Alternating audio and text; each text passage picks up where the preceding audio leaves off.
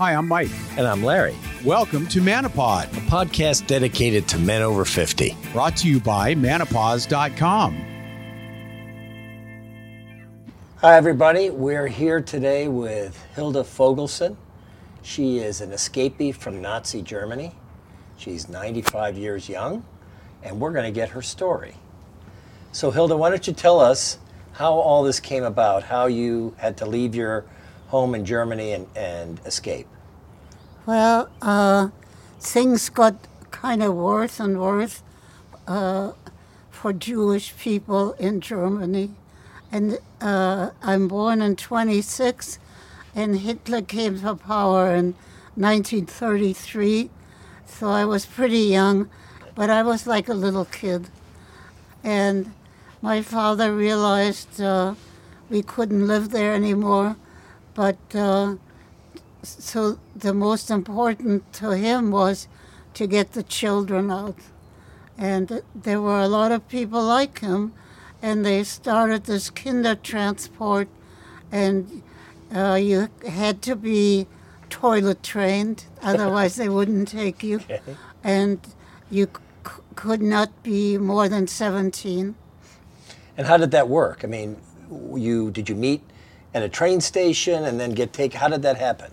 Well, then they told my folks where to take us, I guess. And all we could carry was one suitcase. And, you know, I was sort of a spoiled kid. I never had to do much. So here I was supposed to carry this big suitcase. They weren't like now on wheels, you know. Mm-hmm. You had to carry them. And somehow I managed, and my older sister, Eva, she's 4 years older. She's not alive anymore, but we were always very close, and she helped me. And when you arrived in the UK, were you taken to a relative's house, or did they have foster care? Yeah, what did they do? My father's brother, Uncle Leo, we called him, he lived in London, and but his wife said, "I'm not taking in any kids." She didn't want to work so hard. I don't blame her, really. So my uncle said, "We'll put you in a boarding school." And, you know, I couldn't say no. So I was lucky to be there. Mm-hmm. And did you stay there throughout the war? No, we actually left in 1940 and came to the United States. That's another big story. We came in a convoy of 64 ships. Wow. And we were the only passengers. The others were all from England to here empty, and here they were filled with arms to fight in World War II. Wow. And did your parents escape as well, and did they get to England? How much after you got there, how much longer was it before they got there? I don't really remember exactly, but we all came together to the United States, and it had already been in Europe, but we came in 1940, and Pearl Harbor was 1941. Wow. So we got here before, but we already had to cross the Atlantic in a convoy. And you mentioned something to us before we started about the number of ships that you saw get sunk, and you saw torpedoes in the water. Yeah, we saw a lot of ships sink, and on my ship were 64 children, English children. The parents sent them to the United States, and they had been before and they were sunk, but somehow they were saved. And here they were on their second voyage. I don't know how, having been a parent, how you can do that, but they did. Yeah. They saved those kids. Wow. And today, with what's going on in the world, with Ukraine and fighting for their lives, and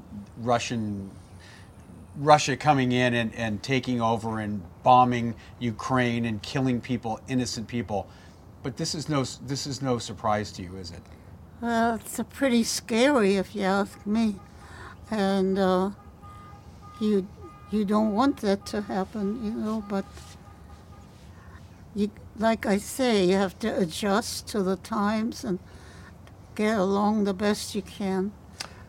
So now you spend time talking to young people about your ordeal and about the Holocaust and that sort of thing. Is that correct? The Burbank school system, they have a wonderful program that not too many like it, and they ask people like me to come and talk to the school kids, and I always it's kind of upsetting for me, but I feel we should do it because there's so many people who are denying the Holocaust, and there are very few of my age alive, or if they are alive, they're not quite with it. So, Like you. I don't know, but Yeah. not so much either. Ask my sons. Now, you were a school teacher, correct? You taught at school? Yeah, I was a teacher. I taught at Lanisha B. Weems.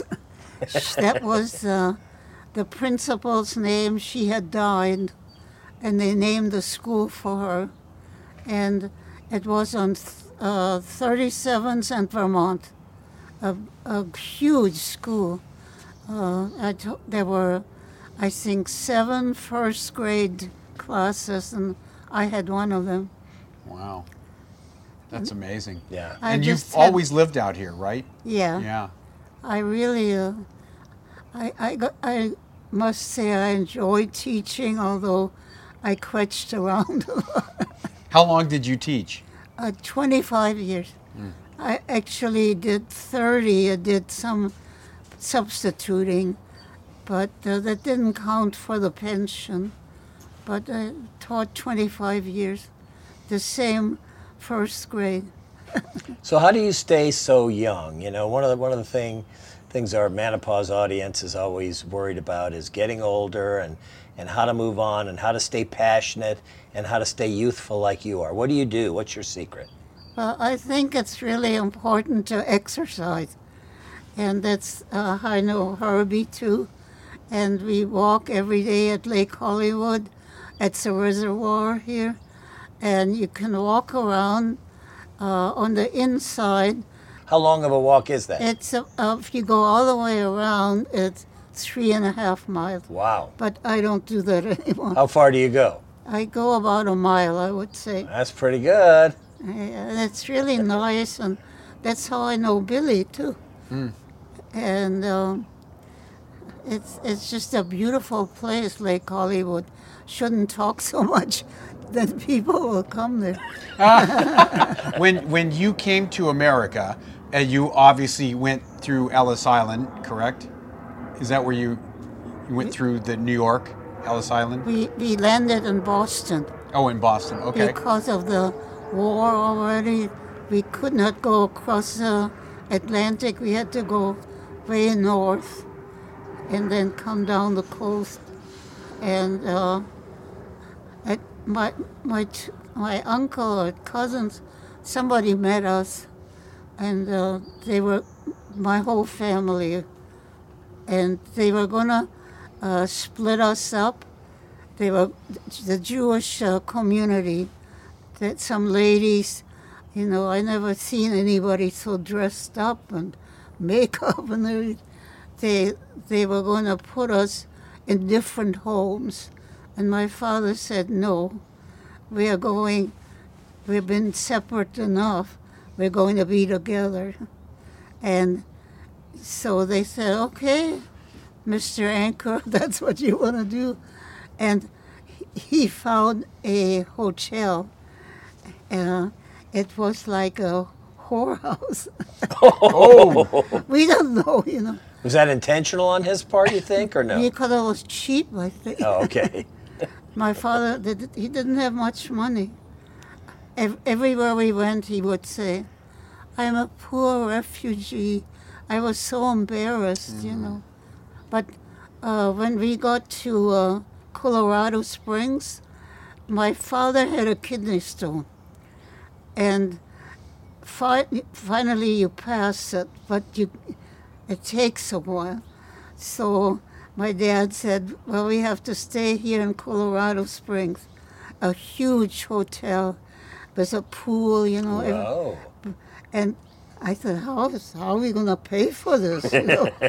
And my father said, I'm a poor refugee.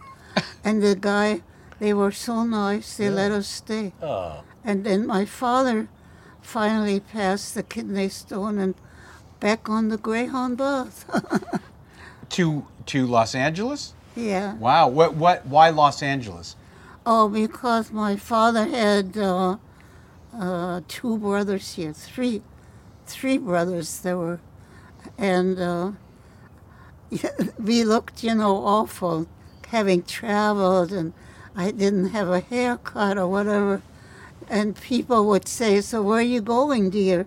I would say Beverly Hills. I didn't know it was such a rich area, but my uncle Arthur, he lived in Beverly Hills, and I went to Beverly High School. And I was very misplaced because these were, you can imagine, rich girls. Yeah. And they had beautiful clothes. But then my dad right away went to Van Nuys, and he stayed with in a house next door, later became our farm. Oh yeah, you had a farm, huh? Yeah, What kind of chicken animals farm. did you have there? Yeah, we had a lot of chickens, and we also had a cow, In Van And- Nuys. Betsy. And did Van- you have a duck? Didn't you have a duck? Did I have A what? duck. A duck. Oh yeah, we had a duck, Pedro, Pedro the duck. and we had geese. Geese are just like dogs, you know. Anybody came on the farm, they would hiss at them. But it was very weird. I was the only Jewish girl in the whole Van Nuys High School. And then there was a Jewish boy, Ronnie Greenberg, and he was obnoxious. Yeah. We can't let him see this. Right. Otherwise, he could get very mad. I'm kidding. So, well, you've had a fascinating life, and you're doing good work teaching kids about the Holocaust. You know, you're young and healthy and active. What do you want to do for the next 10 years? Me? Well, I hope I'll be with Herbie. I don't want to marry him. Well, we Have don't you gone think so. back to Germany since you Well, left? I've gone back several times, and I know I've given talks in Berlin, but you know, for me it's hard to just manage in Studio City. Well, thank you so much for sharing your story and Yes. for being part of history and for teaching children about, you know, history and what you went through and what to avoid in the future. Is, you know, what's happening now is just, history does repeat itself, unfortunately. And Thank both of you. All right.